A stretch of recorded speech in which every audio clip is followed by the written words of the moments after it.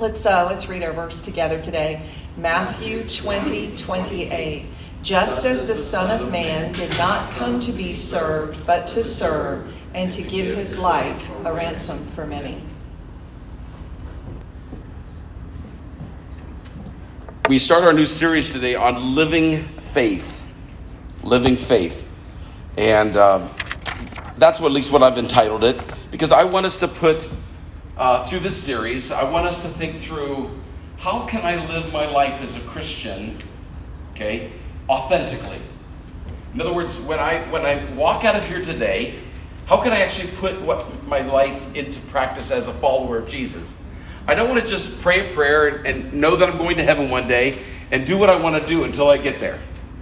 Okay? I want to be able to give my life and be able to say, Lord, how have you created me? How have God has created you? What is the gifts and talents that God has given to each of us? And then how do we put that actually into practice in our daily lives to edify the body of Christ? There is not a person here who knows Christ as your Savior that has not been gifted by God to be used to build up the body of Christ. In other words, that's not for professionals.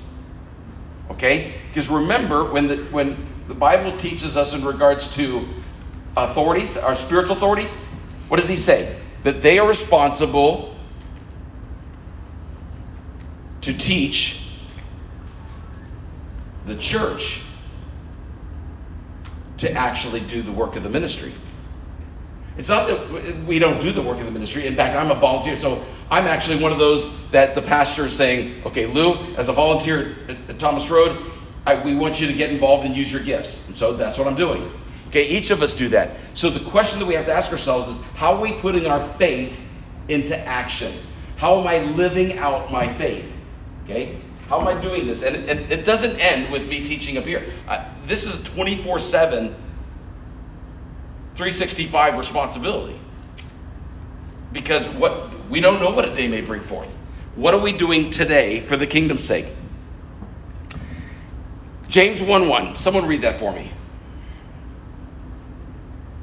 James, the servant of God and of the Lord Jesus Christ, to the 12 tribes scattered among the nations. Greetings. Okay, this is huge. And as we get into this, I think I want you to think through this in your own life. Here is somebody who is writing this book as a servant of the Lord Jesus Christ. Okay? So I want to ask this question first. What difference does God make? What difference does God make? Here's an example. I've heard many people say today, I don't need God to be good. I don't need God to be good. And that the reality is, what's the motive behind being good? How many people do something, even the generosity of America, giving to things all over the world for a tax write-off? I'm doing it because I need a tax write-off. Or I do something because I need to, get my way to heaven. I got to earn my way to heaven. I want to be liked. I want to, it's often self-appreciated. Now, we all have, I think, at some point face that. In other words, if we do something and it's never appreciated, do you ever wonder, why am I doing it? Now think through that. Do you ever do something and you don't feel appreciated, and then you begin to wonder, why am I doing that? But isn't the motive of the follower of Christ unconditional love, which means I'm not going to necessarily get anything in return? We know that. That's a spiritual idea, but putting it into practice is another thing. Okay? Do you remember when you got saved? Anybody remember when you got saved? Okay. Was anybody saved in here after the age of 18? You got saved after 18. Anybody else? Everybody, you were saved after 18. Okay? Everybody else was saved at some point in our youth. Though you could be 21 and still be youths. Okay? Be 26. Do you remember anything, even if you got saved under 18, what was the difference that God made in your life? Was there anything different?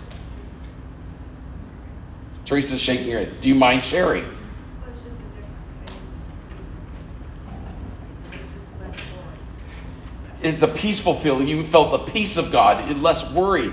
You didn't have to think about eternity from those kinds of perspectives. Somebody else. My desires changed. Your desires changed. Do you mind me asking what year, or how old were you when you got saved? 20. You were 20. Can you explain it in any way that you feel comfortable of the difference God made in your life when you got saved? Yeah, I mean, I wanted to go to church immediately. For the first time ever. Yeah. Yeah. Interesting. I wanted to be with other Christians. And I wanted to learn. Excellent. Anybody else? Share. What did God do in your life? What changes were made in your life?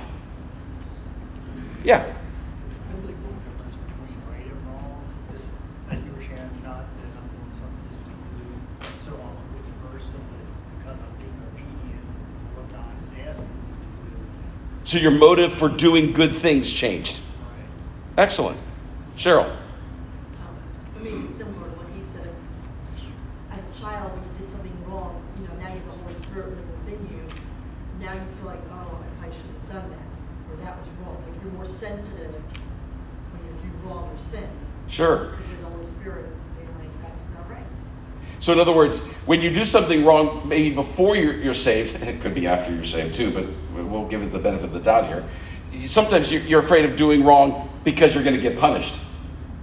But after you become a follower of Christ, it's more of because you want to be obedient. Not because you're afraid of the consequence, because you want to be obedient. Tish. I feel like I finally had purpose. I didn't understand what was the purpose of even being alive and struggling every day. Yeah. Once I got saved, it gave me a purpose and opened up my mindset to a whole new world. So your purpose changed. It gave you a completely different mindset. And I think that's ultimately what God is trying to do in all of our lives. Do you know anybody who made a major transformation after becoming a follower of Christ? Can anybody share that? Yeah. There's a guy in our church in Germany, and I remember he would give his testimony, and I mean, he was one of these guys when you walked him, he was like on 10, like level voice and activity and everything, but yeah, God is good. I mean, he was just all the time, he was just so full of energy, and he gave his testimony how he was the complete opposite. I mean, just like the complete opposite, just reckless and crazy, and he got saved, and he just totally transformed. Wow. That's awesome. Yeah, Donna. My dad. I was just a little girl, 5 years old, and I remember he had some pretty destructive habits prior to that, and it affected our whole family. And I remember one day, from the time I can remember praying for my daddy to get saved. And that was just something we prayed every night. And then I just remember one day my brother and I peeking into the bedroom door. We weren't supposed to do that. And they were kneeling together, my mom and dad. And he prayed to accept Christ. And our whole entire family just was transformed. Amazing. And instantly. And everything changed. Wow. And so I'm very thankful to God for that. Man, that gives me chills. It does. Yeah. Too. Well, I have a little different perspective. I remember I was told when my father got saved, he made this dramatic change in his life. He was happy, he was joyous, he was reading the Bible, he was going to church. And then it seemed later on in his life, he just lost all his steam and had some substance abuse problems, and I don't know what happened. Right. I have an uncle, same thing. And I don't know how that happens or why it happens, but they just, their lives ended up being very, very mediocre. It looked great at first, but I don't know if it's the theology or what happened. But Yeah. And that does happen. That's what Paul even had to address issues in the church. That sometimes when they became followers of Christ, they started looking more like the world than they did the church. And sometimes we can make those choices and we can make those destructive patterns in our life. God ultimately, in other words, that's why faith in Christ is a living, an existence of which is day by day alive. It's an intimate relationship. It's not just a theology. It's not just religion. It's not just a prayer. It's an ongoing relationship. And so what's our relationship? What's my relationship with the Lord like? How am I living that out? And because we still, after we become followers of Christ, can make unique choices for good or for bad. And those choices can take us down paths that we don't necessarily want to go. And we can regret if we're not careful. That's why I asked the question, why do some people leave the faith? Because if we're going to be honest to this, yes, God can make a transformational experience for somebody. They can go from being a person who's doing everything for themselves and everything that's wicked and evil and be transformed overnight. Amazing that God can change them like that, and they just get on fire for God and they can live that way the rest of their life. But then I think a couple of things happen. There is the person who becomes a follower of Christ, prays a prayer, knows they're going to heaven, but they really don't want to be sold out completely to the Lord. So they just kind of live you may say, mediocre or average life. They just kind of doing their thing. They're grateful for eternity in heaven, but how they live their life really isn't impacted by Jesus, his word, etc. Or you can have a life experience. You can come along and accept Jesus as your Savior, and then all of a sudden, something happens. And it takes you down a path that you didn't expect, and even though you know you're saved and you know it's wrong, it's just going a place that you never were intended to go. And it can literally go through the entire life. Yeah, Bob. When you talk about some people leaving the faith, it's sometimes not just leaving it, it's you just sort of fade away, so to speak. Yeah. When I was first saved, I was young. I was 12 years old. And then in the church that I was saved in, the pastor was just unbelievable on fire for Christ. I mean, everything. He just involved in everything, especially in the youth. Then we moved, and I had no support, so to speak. And that lasted until I was in my mid-30s. And then got involved in a church that was, it was on fire really for Christ. And got some support people around me. And then, it was a lot better at that time. But in that in-between time, really had no support, no encouragement to live for Christ, no encouragement for anything. So it wasn't a matter of leaving the faith as much as I just was not involved in it. Right. And I think that's why when we talk about discipleship, Jesus called us to go and make disciples. And discipleship isn't just seeing a person come to Christ. It's being connected with brothers and sisters in Christ to actually grow in your faith. Now, sometimes I think that we have to take ownership of that, because sometimes we want somebody else to be involved in bringing us along. But I think it's a mutual responsibility with the body, that the church is there to build each other up, to encourage one another, that we really seek that out, that we strive for it. Because here's the thing, and I'm not directing this negatively towards you, Bob. I want to make sure that's clear to everybody in here. But sometimes we think it's the job of the church to come into my life and help me be successful as a Christian. Jesus actually communicated, you don't need anybody to teach you. Now, he's given us pastors and teachers, he's given us for the edifying of the body. He's given us all that. But he's also equipped you as a follower of Jesus to take ownership of that. Because remember, from Romans 14, he said, every knee will bow and every tongue will confess that he's Lord. And we will be held accountable for our choices. And we're not on Judgment Day going to go, hey, Lord, Lou just wasn't that good. If Lou was better, I would have been a better Christian. If he was more, if he taught me the scriptures more from a expositional position, which I'm going to be doing through the book of James, instead of as a topical approach, I would have gotten a whole lot more out of church. So really, it's like going back to the garden. it's the woman you gave me. It's the serpent. It's your fault, God. We wouldn't be in this position if the serpent wasn't here. Hello, this is not my problem, it's yours. Right? And yet at the same time, that's why we don't forsake the assembling of ourselves together. Often in my prayers in the morning, I did this morning, but I often say, thank you, Lord, for everyone who's taken time out of their busy lives to come here today. Because that's what you're doing. You're taking ownership of your own discipleship. You're taking ownership of what you're doing. Now, some of you may be here because your parents make you come. I get that. But at the same time, the bottom line is that if you're here, I hope that you're engaged mentally and thinking through these lessons so that you take ownership for yourself. That you go, okay, I want to learn something that I can apply to my life. And this is what we do. But we need each other. Bob needed a congregation of believers who would be on fire to encourage him, as we all do.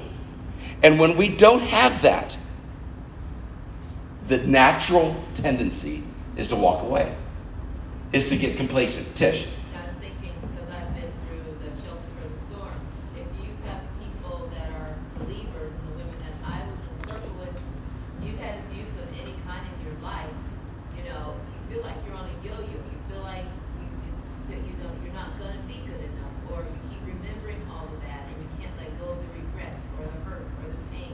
And then other days you have good days, so it's like this yo-yo effect. Yeah. And you don't want to be a burden on other people because they'll get sick and tired of you. So, so you feel like you're alone all the time. Right. So it's not necessarily that you've left faith, it's just that you're in a constant struggle.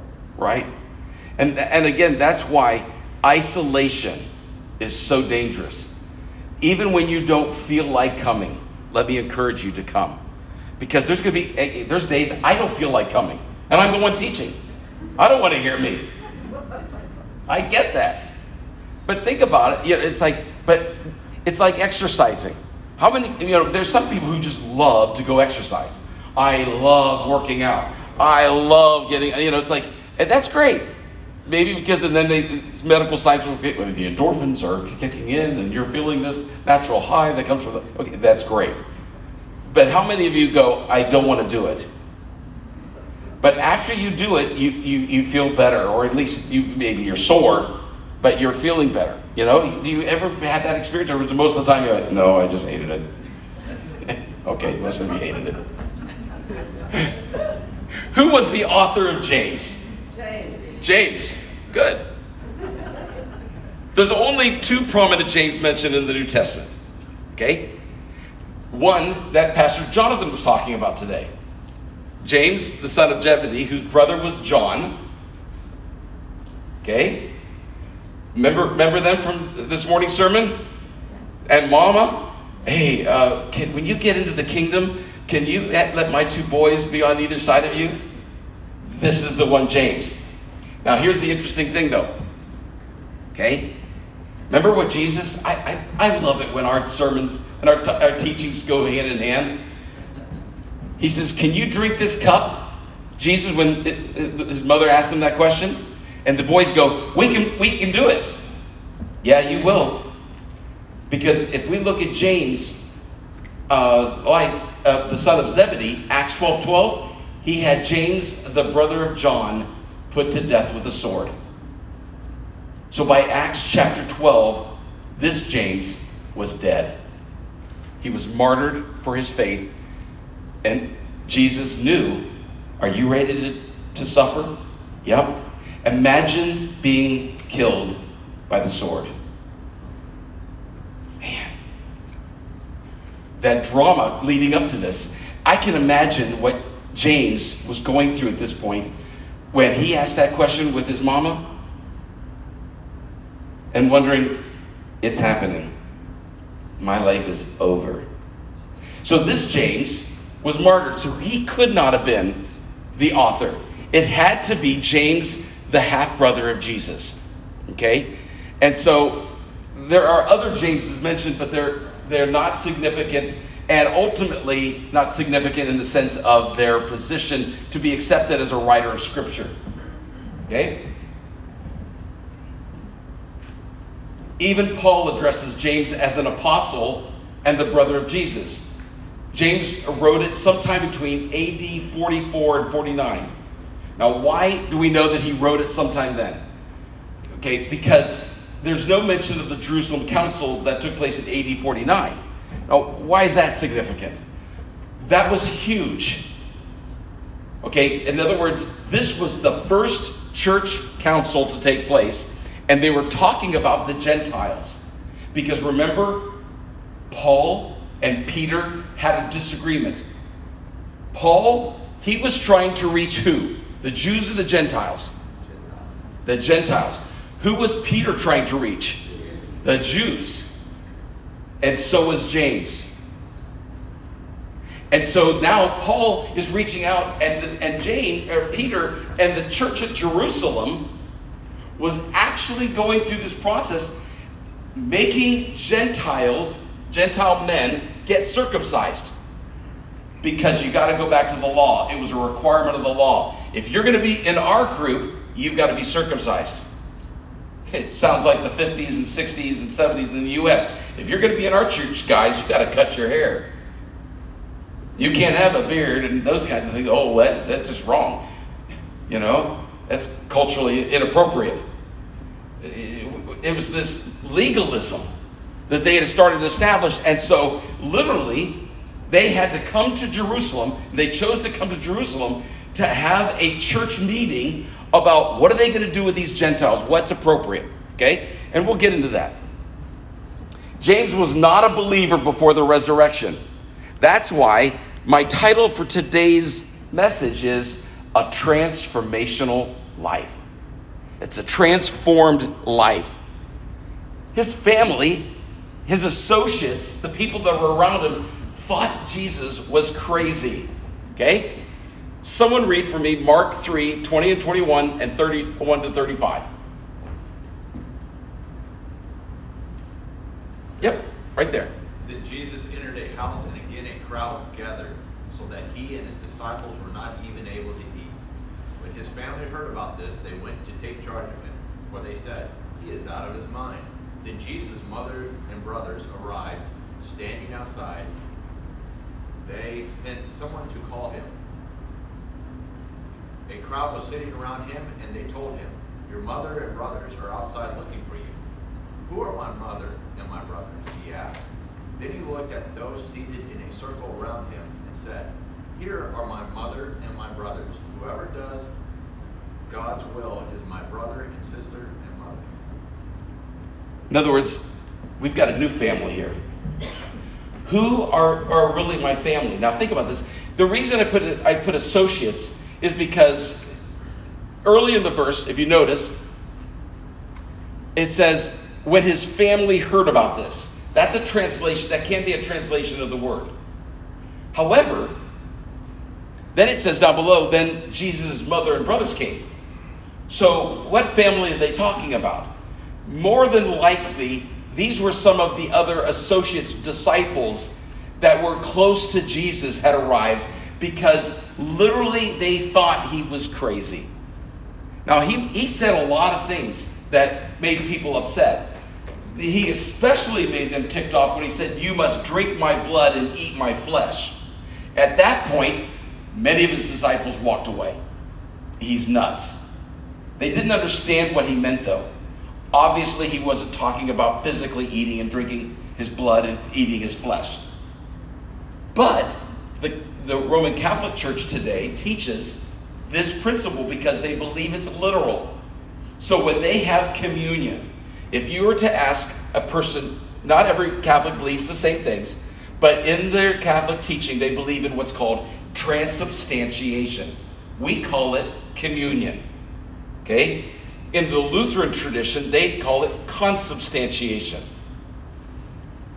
We use it as a memorial. Remember, when you do this, remember these things. In the Catholic tradition, they believe in transubstantiation. And literally what they mean is this: that you have to receive communion in the Catholic Church by a priest in order to be saved. Because when the priest lifts the host, the wafer,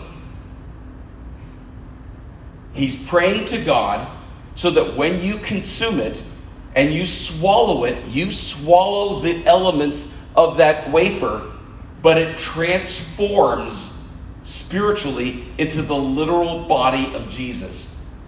When you drink the cup, the wine, the grape juice, and drink it, when you swallow it, it literally transforms into the blood of Jesus. So if you were to ask a Roman Catholic, typically, okay, not everyone, but many of them, most of them, they receive you. Would you like to receive Jesus Christ as your personal Savior? They do every Sunday, because they do that when they take communion. They're receiving Jesus. That's why if you don't take communion, if you're excommunicated from the church, you can't be saved, because you no longer are receiving Jesus as your Savior. You're not receiving the elements. Tish. Well, I was reading in my devotionals, and it sort of goes along with this, so he said his family, brothers, weren't believers until after the resurrection. Yeah. So in John 7, it says, his brethren therefore said to him, depart thence and go into Judea, that thy disciples also may see the works that thou doest. So I was listening to a pastor speak on this week too on a podcast. He said that these were his family members saying this to him. So that's the same thing. Yeah, exactly. So they literally were outside, and so somebody, at least, then his mom and his brothers arrived. He had 4 brothers, okay? Or 3 brothers, excuse me. And so they all arrive. And ultimately then, okay, they're looking at him to take him away, okay? But he looks at them and goes, hey, who's my mother? Who are my brothers? The ultimate answer is whoever does God's will. His brothers, James, Joseph, Simon, and Judas, 4 brothers, did not believe in him as the Messiah, okay? Jesus said to them, a prophet is not without honor except in his own town, among his relatives, and in his own home. So here we have James and his 3 brothers ultimately looking at them saying, you know what, I don't have honor even in my own family. My own family don't even believe in me. Okay? John 7, 1-5. After this, Jesus went around in Galilee. He did not want to go about in Judea because the Jewish leaders there were looking for a way to kill him. Okay, this is what Tish was just talking about. But when the Jewish festival of tabernacles was near, Jesus' brothers said to him, leave Galilee and go to Judea so that your disciples there may see the works you do. No one who wants to become a public figure acts in secret. Since you're doing these things, show yourself to the world, for even his own brothers did not believe in him. Okay? See, basically, what are they doing here? Can someone give me an example? What do you think is going on here? Why are they talking to Jesus in this way? Sarcasm. They're making fun of him. Hey, if you're really the big dude, you don't just keep it in silent, dude. You got to get out there in the marketplace. Let everybody see your actions, what's going on. They're making fun of him. Okay? Show yourself to the world. Be the big man. You know, they're mocking him. Imagine this. See what I'm talking about? A transformed life. So that they can see the works that you do. Okay? See, the issue is, now we could look at that first and go, well, are they really mocking him? But when you add the phrase, for even his own brothers did not believe in him, then what's their motive? That's the issue. See, that's why it becomes mocking. He was also a typical Jewish believer. If you look at history, James grew up in a Jewish family. So what does that mean? What does it mean to grow up as a Jewish boy? Yeah. Probably heard about the law all the time. Yeah. Discussing the law. He was discussing the law. He would have went through the bar mitzvah.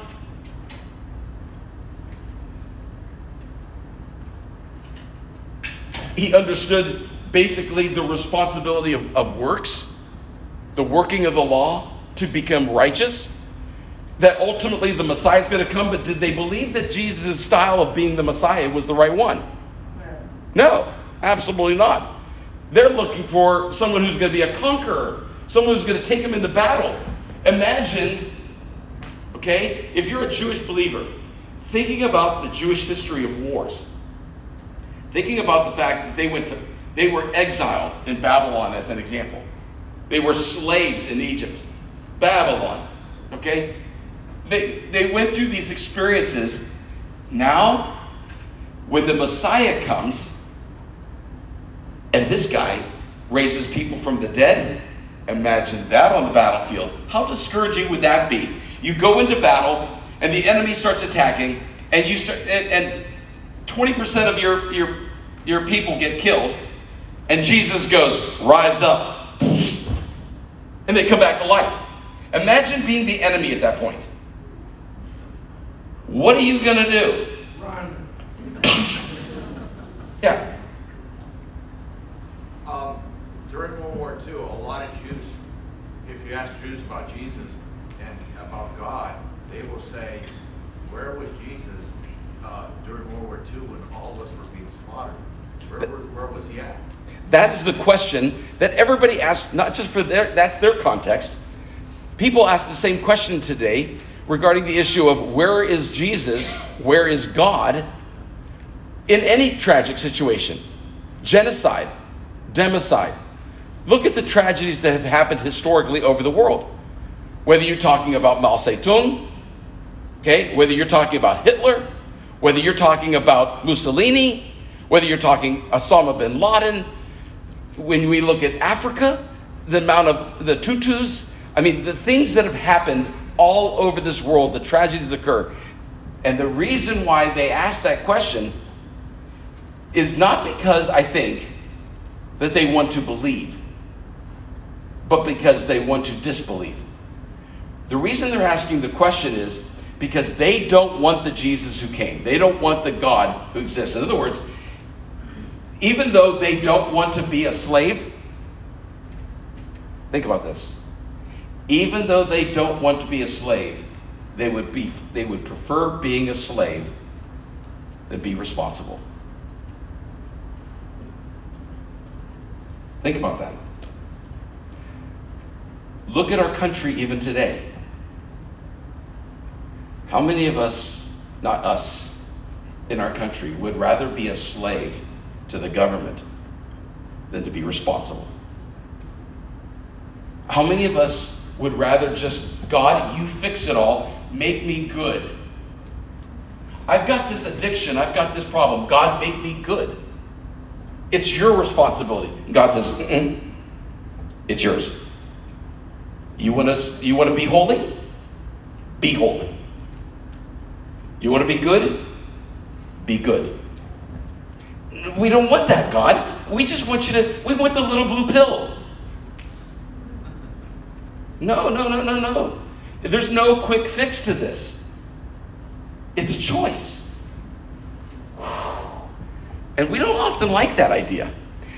I'm recording this for Mark, so I can't tap my phone and get the time, so I don't want to take us over, but I'm going to finish this lesson regardless, so if you all leave, that's fine. It's 3 minutes to noon. We're not even praying about this.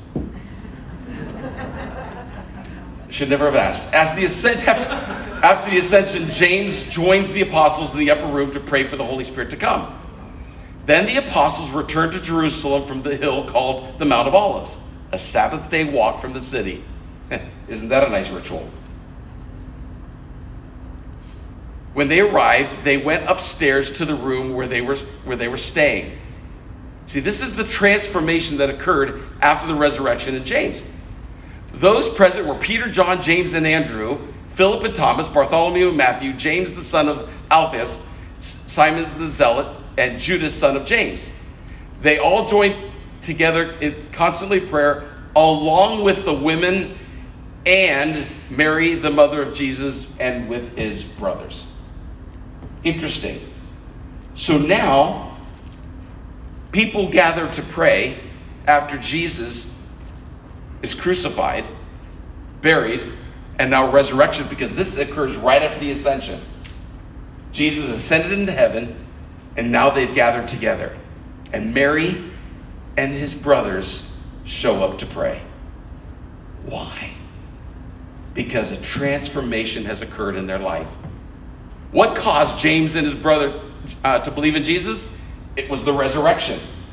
1 Corinthians 15, 3-8.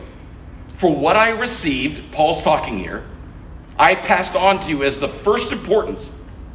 This is the gospel, that Christ died for our sins according to the scriptures, that he was buried, and that he was raised on the third day according to the scriptures, that he appeared to Cephas and then to the 12. After that, he appeared to more than 500 of the brothers and sisters at the same time. Important statement, most of whom are still living today, though some have fallen asleep, some have died. Then he appeared to James, then to the apostles, and last of all, he appeared to me also as to one abnormally born. He goes to his brother James and says, it's me. I'm your brother. I'm your God. Whew. Now think about it. James is living his own life. He thinks his brother's crazy. He goes and he prays with everybody else. And in Acts 15, James becomes the pastor, the elder of the church in Jerusalem. Are you kidding me? Here's a non-believer who instantly, because he already knew the Old Testament scriptures, he was aware of them. He knew what was going on. He heard Jesus for years. And now, as a believer, he's transformed, and he literally presided over the Jerusalem council that dealt with the whole issue of the Gentiles and the Jews.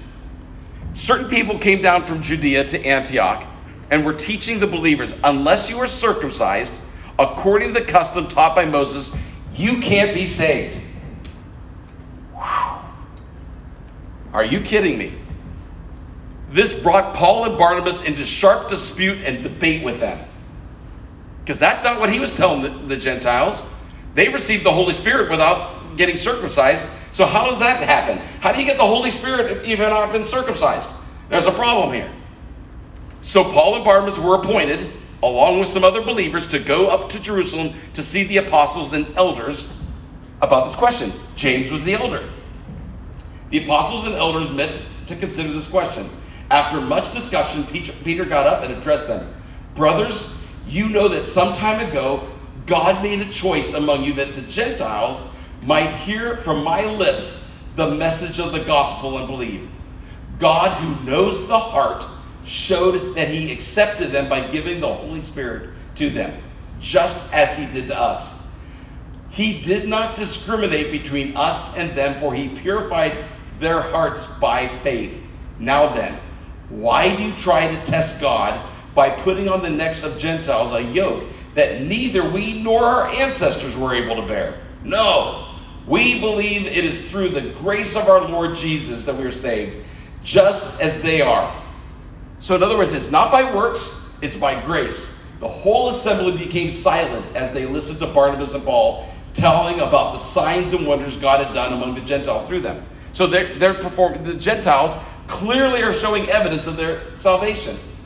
When they finished, James spoke up. Brothers, he said, listen to me. Simon has described to us how God first intervened to choose a people for his name from the Gentiles. Think about that. Yeah, Tish. I was thinking, you know when God talks about that tree that just grows and all the birds of the air come? Isn't that explaining like how heaven grows from every nation and generation, every nation in the world? So I think that they just didn't understand this aspect of it. Absolutely, because this has been going on for millennia. Okay? Over 1,000 years. They had been following the teachings of Moses. And that was important, to follow the teachings of Moses. Now something radical has happened. God's doing a new thing. And that new thing is he's allowed the Gentiles in. It is my judgment, therefore. See, James is speaking. it's my judgment, therefore. He's the key elder of the church at Jerusalem, that we should not make it difficult for the Gentiles who are turning to God. Instead, we should write to them, telling them to abstain from food polluted by idols, from sexual immorality, from the meat of strangled animals, and from blood. Now, interestingly enough, Paul, even though he disagreed with them on this part, because we remember Romans 14, when he wrote to the Roman church, he said, I am fully convinced there's nothing unclean in of itself. That's a secondary issue to salvation, though. See, when they were saying, you can't be saved unless you're circumcised. Now we're talking about a key issue here, about salvation. Eating meat offered to idols, that's a secondary issue. So Paul, he doesn't even get ticked off about that. He doesn't even address it. That's not the main issue right now. We're not going to talk about that one. Let's deal with the main issue, the big issue, and that's the issue of salvation. So James calls himself the servant of God in Jesus Christ. And I'll close here quickly. James, a servant of God and the Lord Jesus Christ, to the 12 tribes scattered among the nations, greetings. He doesn't describe himself as the son of Mary or the brother of Jesus. I put there, why is that significant? Because it wasn't about pride. Again, looking at today's sermon from Pastor Jonathan, it's not about pride. It's not about arrogance. It's not about your pedigree. I'm Mary's son. I'm the brother of Jesus. Oh, he's God, by the way. No. And I'm a bondservant. Literally, the word is a bondservant. Okay? He calls himself a bondservant. It's the word doulos, which can literally be translated slave. He wasn't ashamed of that phrase. It was one who was totally under control of his master. Now, the question I have to ask myself is, would I consider myself to be a slave of the Lord? Am I a doulos? It was a term used by many followers of God. It was talked about Abraham. Genesis 26:24. That night, the Lord appeared to him and said, I am the God of your father Abraham. Do not be afraid, for I am with you. I will bless you and will increase the number of your descendants for the sake of my servant. It's the same word that meant doulos in the Greek, translated Greek, servant, slave, Abraham.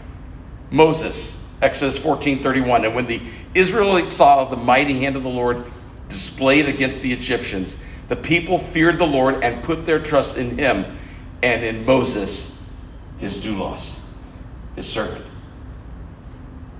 Paul, Romans 1:1. Paul, a bondservant, a slave of Christ Jesus, called to be an apostle and set apart for the gospel of God. And finally, Jesus himself.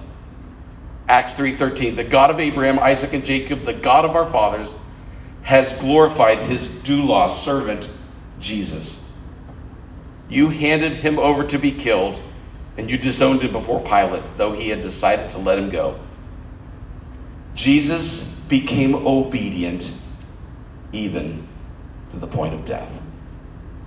Yeah, Shalom. I just wanted to mention, I have a friend who is an Islam extremist, or he was, and saw someone speaking of God on the street corner, and was so angry, was headed there to kill him, and stopped and listened and got saved. And his testimony is crazy. I mean, it just gives you chills to listen to what he was and what he is now. Amen. God can transform any life if they willingly submit to him. Let's pray. Father, thank you for your word. Thank you for James. But thank you for Jesus, his death, burial, and resurrection that transforms our lives. Lord, I'm not what I ought to be, but I'm so grateful I'm not what I could be. I pray your blessing upon each person here. May you transform our lives day by day. In Jesus' name, amen. Love you all. Have a great week.